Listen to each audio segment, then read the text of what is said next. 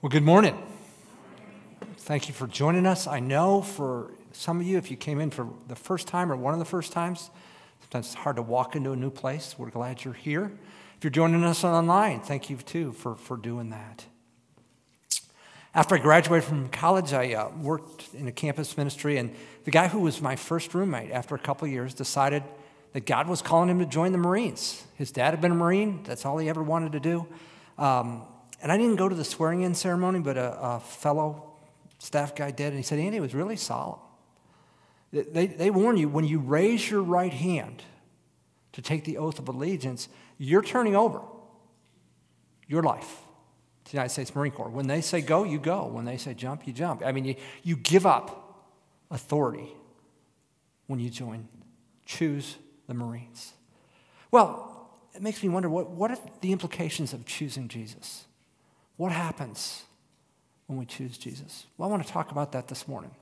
So if you got a Bible, if you'd open it to John chapter 3, we'll start in verse 22, and we'll go all the way through verse 36.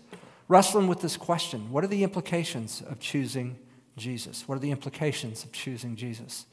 If you haven't been with us, we are in about week 8 of our study of the Gospel of John, and John presented Jesus as the eternal Son of God. And he also told us that God sent a forerunner, John the Baptist, to prepare people. It had been 400 years since Israel had a word from God. So John the Baptist was sent to get people ready. We saw Jesus attend a wedding, and they run out of wine. And he turns 2 stone pots of water into wine. It was the first of what we would see would be 7 signs. We've come to understand that John is kind of a prosecuting attorney, trying to convict Jesus of being the Son of God. And he will give us 7 signs. And John said, that's why I wrote. I was with this guy for 3 years in public ministry. I became convinced he was the eternal Son of God by what he said and what he did. Well, last week, Jesus was approached at night by a man named Nicodemus, who was a leader, a Pharisee, very influential person. And want to know, who are you? And Jesus didn't answer him. He said, you need to be born again. Well, that's not the question I was asking, but Jesus said, it's what you need. You need to be renewed. You need to be regenerated on the inside. And kind of gave the example of watching a 3D movie. Until you put the glasses on, you don't see the third dimension. And that's what Jesus was telling Nicodemus. You'll never understand me until you take me at my word that I'm the Son of God. Having said that, we pick up in verse 22 with these words. It says, after these things. And this is giving a sequence after Jesus' conversation with Nicodemus. How long passed? We don't know. We know his disciples came into the land of Judea, and there he was spending time with them and baptizing. Now, we'll find out in John 4, verse 2, it really wasn't Jesus who was baptizing, it was his disciples, but they were baptizing in his authority. What's of note is that Jesus is baptizing at the same time John the Baptist is. John was also baptizing in Antioch near Salim because there was much water there and people were coming there and were being baptized. And just this note in verse 24, for John had not yet been thrown into prison. Most of the Gospels, the other 3 Gospels, start with their chronologies after John is in prison. So, John is giving us a little bit of information that the other 3 Gospels don't. He's starting sooner in Jesus' public ministry. Verse 25 says, Therefore there was a discussion on the part of John's disciples with a Jew about purification. The question is, what is going on with this baptizing? In Jesus' day, if a Gentile converted to Judaism, he was baptized, and some Jews would self-baptize for purification rites. But the idea that a Jew would baptize another Jew there was no precedent for that. There was no history. So what's going on here? Well, that conversation quickly pivots in verse 26.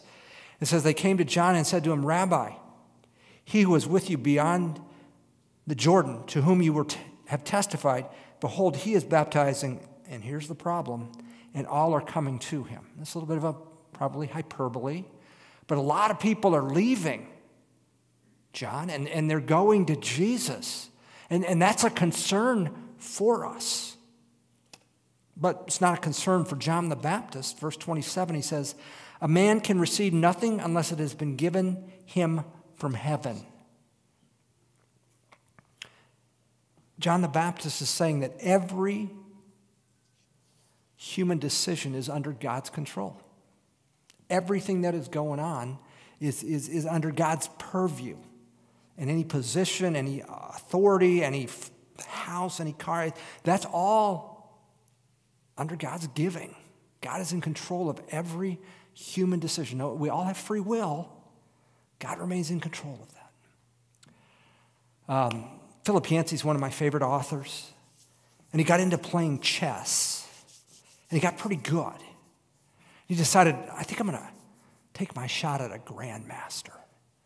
He said immediately he knew he was in trouble. And what he found out is there's 16 pieces on the chessboard, and he said it didn't matter which piece I moved where. That became a part of the grandmaster's strategy to put me in checkmate like that. He was so sovereign over the board, it didn't matter what Yancey did. Well, that's where God is with human decisions. It's free choice. But God is so in control that he just enfolds those into his plan. But John clarifies further. He says, verse 28, he says, you yourselves are my witnesses that I said I'm not the Christ, but I've been sent ahead of him. John says, I've got a particular part in God's work. God's doing a rescue mission, and I've got a part. And you guys heard me say, I'm not the guy. I'm pointing to the guy. All of us have a part in God's rescue plan. Some will be bigger, some will be smaller, some will be more noticeable, some will be behind the scenes. And we're all a part of what God's doing. And to push back on that, to be discontent is to show a lack of faith, a lack of trust that God is good, that God has you where you are by design. Now, this people slipping away, well, that's hard for a pastor to take, because that's what John the Baptist was. Remember, his ministry was so big that the Jewish authorities were concerned. And they sent out to interview him. And now, look, oh my goodness, people are slipping away. And John's not concerned. Well, that hits home for a pastor. We want our ministries to grow. And that doesn't mean we shouldn't ask hard questions, and we shouldn't say, where should we be changing and where should we be growing? We don't want to compromise the message, but can we be doing things differently? We need to ask hard questions. But at the end of the day, what we have is what God has given us. Can we as a staff team be content with it? Can we as a leadership be content with that? Where God has us is his plan. But there's not only applications for pastors. Maybe you've been working at a job and you've been looking for a promotion and it hasn't happened. That doesn't mean you shouldn't go look for another job, but can you be content where you are right now, believing that the decision not to promote you is under God's control? And again, I don't want to invite passivity here. Maybe go look for another position, but God's sovereign in that. Maybe you've been working at your softball game and you want to be a starter, but you're not. And that doesn't mean you keep working, but that ball comes awfully fast and your hand-eye is only such that, can you be content? Be in second string. That's where God has you. Or maybe your child is dealing with difficulties in academics, and you as a parent or you as a grandparent, I mean, you're working, you're practicing math, you're doing the spelling flashcards, you're doing whatever, and it's just, the payoff's minimal. Keep working, but can you be content? That is where God has your child. That's what we're called as people of faith, to, in the end, to trust God. Well, John has said, I'm not the guy. And so he gives his disciples a metaphor in verse 29. It says, he who has the bride is the bridegroom. But the friend of the bridegroom who stands and hears him rejoices greatly because of the bridegroom's voice. So this joy of mine has been made full. He gives a picture of a best man at a wedding. And what is the best man supposed to do? Well, he's serving the purpose of the groom. At the reception, when they're giving speeches, I've done a lot of weddings. They don't toast the best man. They just don't. The best man is toast. The focus is on the groom. And John the Baptist said, I've been called to be a best man. And I'm pointing people to Jesus.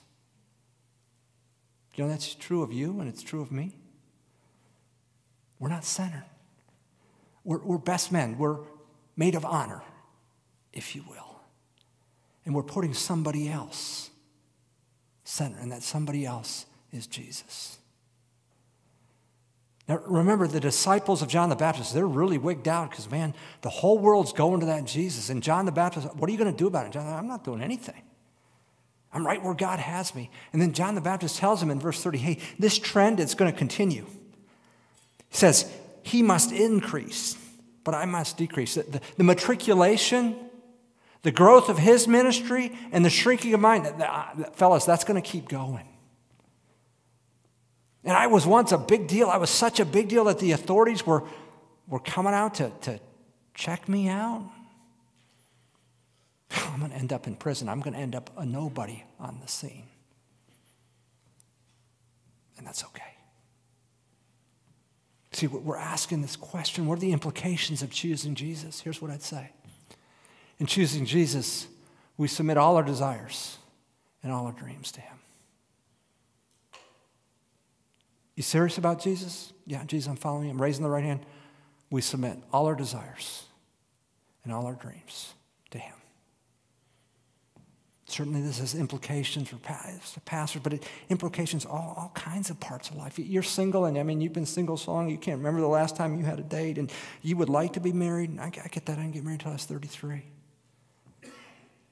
Nothing wrong with bringing that desire before the Lord, but understand he is sovereign in your singleness right now. And behind that desire to get married is a need to belong. And Jesus says, I want to be that need. I want to meet that need for intimacy for you.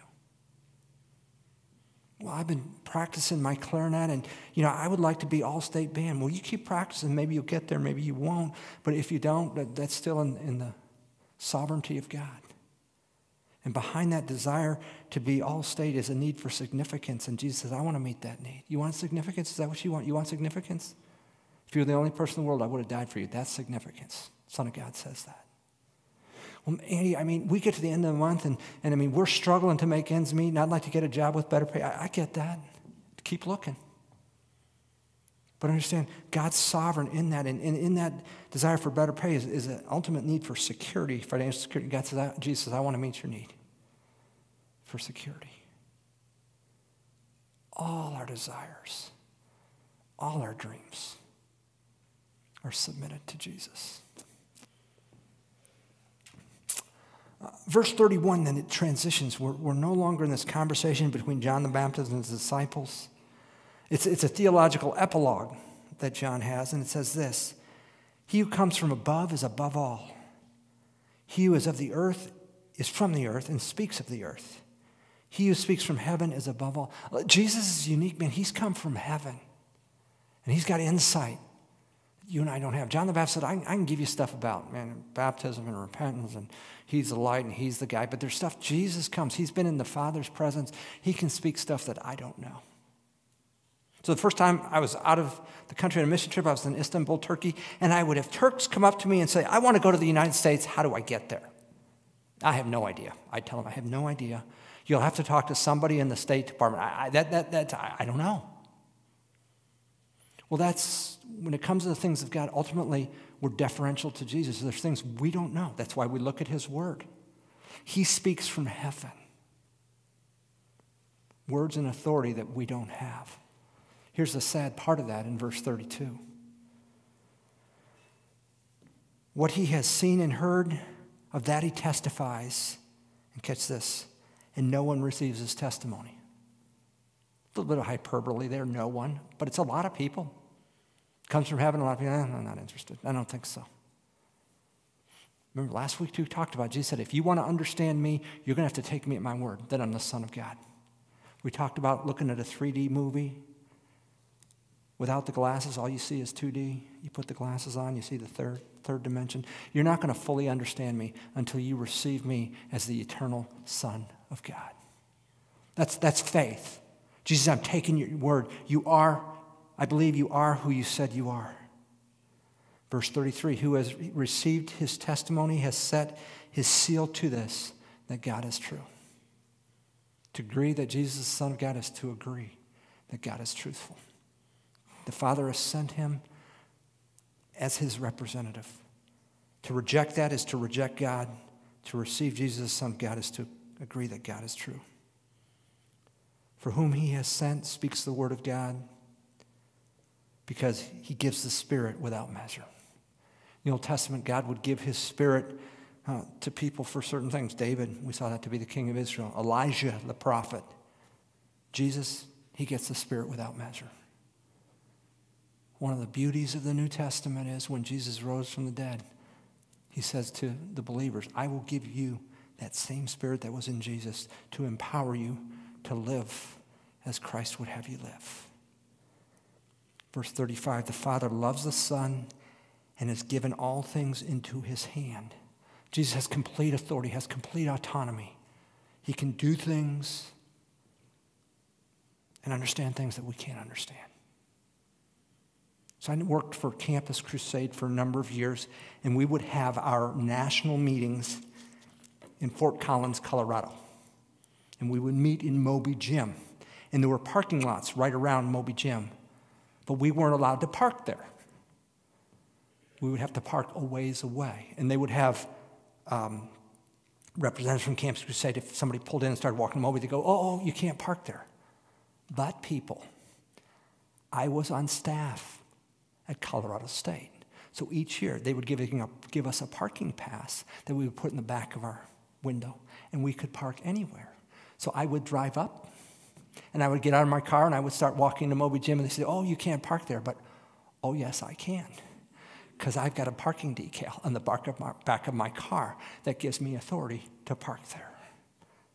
Now, my wife, sitting back there, she was on staff at Campus Crusade for a number of years, and you never had one of those parking passes, did you, Hope? So you had to walk. You did not have the authority that I did. That's too bad. That's too bad.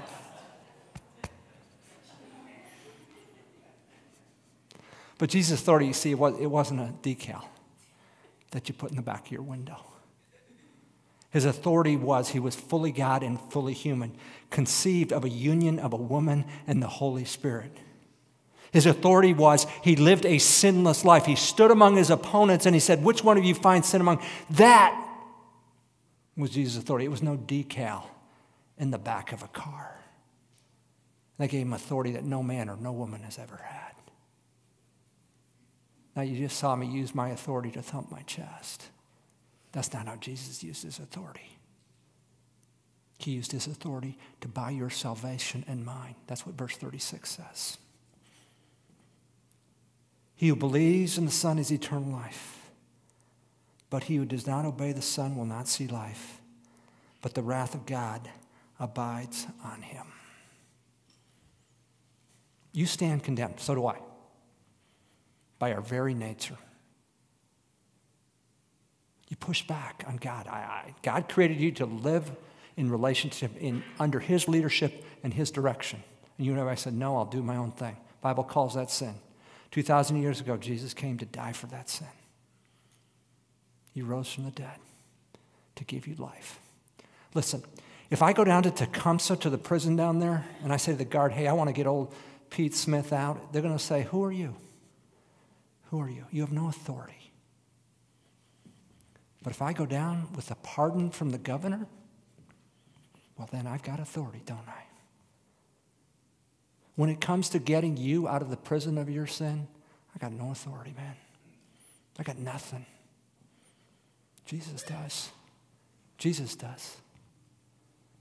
And he chose that to lay that authority down to make you free.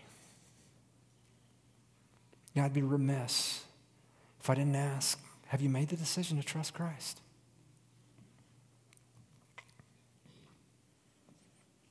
All of us have pushed back against God. Jesus died and rose again that we could be released from the sentence we're under. If you've never trusted him, I want to invite you to do that, to trust him right now, that you might know the freedom and the life he offers. Some of you here are in process. You don't know what you think about Jesus. I'm glad you're here. John took 3 years. We'll find out later that Jesus' biological brothers didn't come to believe until after he resurrected from the dead. We want to give you space, and as you're doing that, I ask you to consider reading the Gospel of John. And what do you think? John didn't pull any punches. He wrote to convince you that Jesus is the Christ. What do you think about that? Finally, as you read and we consider Jesus, and certainly we want to take hold of this, his sin offering and the ethics, but I think beyond that, we want to ask this question: how did Jesus live? Because it's really, really in contrast to the way we live. You talk to somebody and you say, how are you doing? And you fill in the blank from there. Say, oh, I'm so what? What am I? I'm so what? What am I? I'm so busy. So busy. I don't know how this happens, Pastor. I don't know how this happens. And I think, I've got insight. I'm a pastor. I know how it happens.